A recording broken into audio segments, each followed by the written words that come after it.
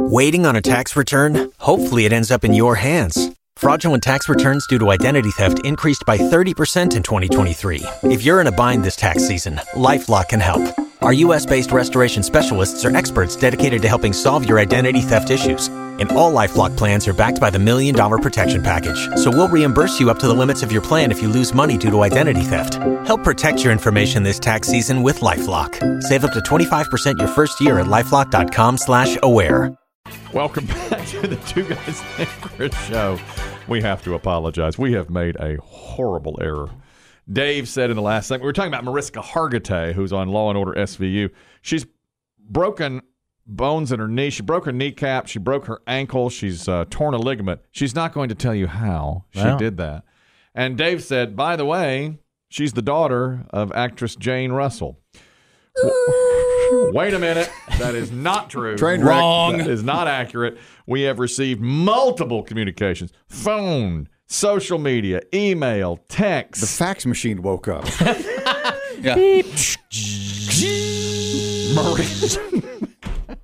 Mariska Hargitay's mother is the late Jane Mansfield. Mansfield. Not Jane, Dave. Now, wrong bosomy Jane. Chris Dim, she didn't do the Cross Your Heart commercials. No. And Chris Dim was researching it. She only lived to be 34. The mother. The mom, Jane Mansfield. This is fascinating to me. She was in a car accident. And Mariska Hargitay, who was only 3 years old, was in the back seat of the car. With her siblings. 3 adults in the front seat, all killed instantly. All 3 children in the back seat, minor injuries. How about that? Now, Biggie will do an impression of callers that called to say... To correct us? To correct us. Listen, losers. Do you know anything? It's Jane Mansfield. All right? She was in the back of the car when she died. Show some GD respect.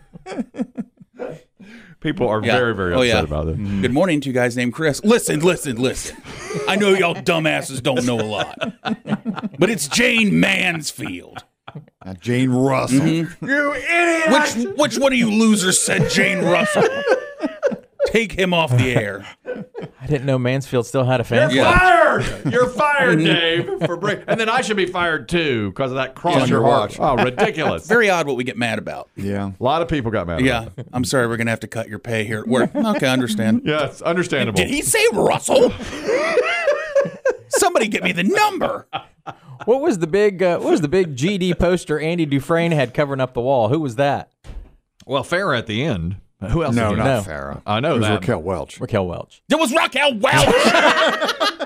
You How dare you? Farrah! Sorry, Farrah was much later.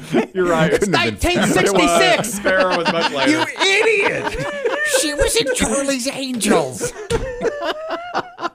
God, get it How do you not know that minute detail? Now that would have been a twist. It's futuristic. Farrah Fawcett. He got a poster And then for a Britney woman. Spears at the end, right? Yeah, Britney Spears. In the schoolgirl was Britney outfit. Spears in that? It was Christina Aguilera. Get it The right. other one. It was Chrissy Teigen. Get it right. Yes, Raquel, but he started with, was it Jane Mansfield? That he started with? Because she was in that. No. She did stuff with her. Rita Hayworth. Was it Rita Hayworth? Rita Hayworth. Yeah. That's it. Because the book is called Rita Hayworth. That's right. And the Shawshank Redemption. Yeah. All right. We have. Got that figured out. We have. Who do we have on the line? It's Lisa on here. Jesus. Get it right. She's a lawyer. She's with us now. Lisa, we apologize. Dave just made a critical error. He said that. Oh, what a faux pas. Oh, What exactly. a faux pas. You've really angered you want to really make those Jane Mansfield fans angry. Yes. Remember that old joke? Remember the old joke about, did you hear about Jane Mansfield on the radio? And on the steering wheel? And on the dashboard? Oh, my God. No, too soon. Oh, my God. We're canceling this segment. This segment is How can we talk about vagina candles now? Oh, Lisa. Oh my God. I never heard that joke. That's awful. It's awful, You're a terrible, terrible person. Yes, I am. Pretty funny, though. That is, I'd never heard that before. That is awful. Now, let's get to this vagina candle story. Lisa was on Instagramming about it today and tweeting about it. It's about a guy who had one of those Gwyneth Paltrow vagina candles. Now, these were all the rage. She put them on her website. She sells something called Goop, and this was one of the candles that supposed... Well, she didn't sell Goop. Excuse me. The site is called Goop. The site is called Goop. And the thing is called This Smells Like My Vagina. It is a candle that when you burn it, supposedly, has that aroma. So this guy named Colby Watson bought one of those. He claims it exploded. Now, he had been burning it, he says, for over 3 hours. And the thing is, on the website, it says you should burn it for 2 hours or less. But he says that's not clear enough on the website. So he's filed a $5 million class action lawsuit for anybody that's bought one of these candles. He was not injured when the candle exploded, but could have been, and says anyone could be. So he's suing over this. Does Gwyneth Paltrow and her vagina candle have to worry on this, Lisa? What do you think? You know, she may, because in Texas, where Colby bought the candle, and I just had to kind of pause and have a visual about a Texan named Colby Watson calling up Goop, buying one of them there vagina candles. Yeah, fair enough. I mean, it's a visual for me. You know, I'm seeing like sort of a Matthew McConaughey, only a little more rugged, wanting a vagina candle. You know, what in the world? You know, Colby, package for you. What's Colby. your order? Not nothing. And then you burn it for What are we hours. doing with a vagina candle? I wonder how true to life the candle is. I mean, is the wick difficult to find? Or is it right there? I know. So I looked underneath it. That's how they should do that. That's hilarious. I looked off to the side. Oh, my God, that's so funny. And then it lies to you. It acts like it's burned out, but it's not. Is that thing burned out? Yeah. Seems to be. Not, it won't only light like one night out of 5. Not tonight. I have a headache. Right. No. Well, so you think this guy does have a case? I'm a little surprised to hear you say it. Well, he may.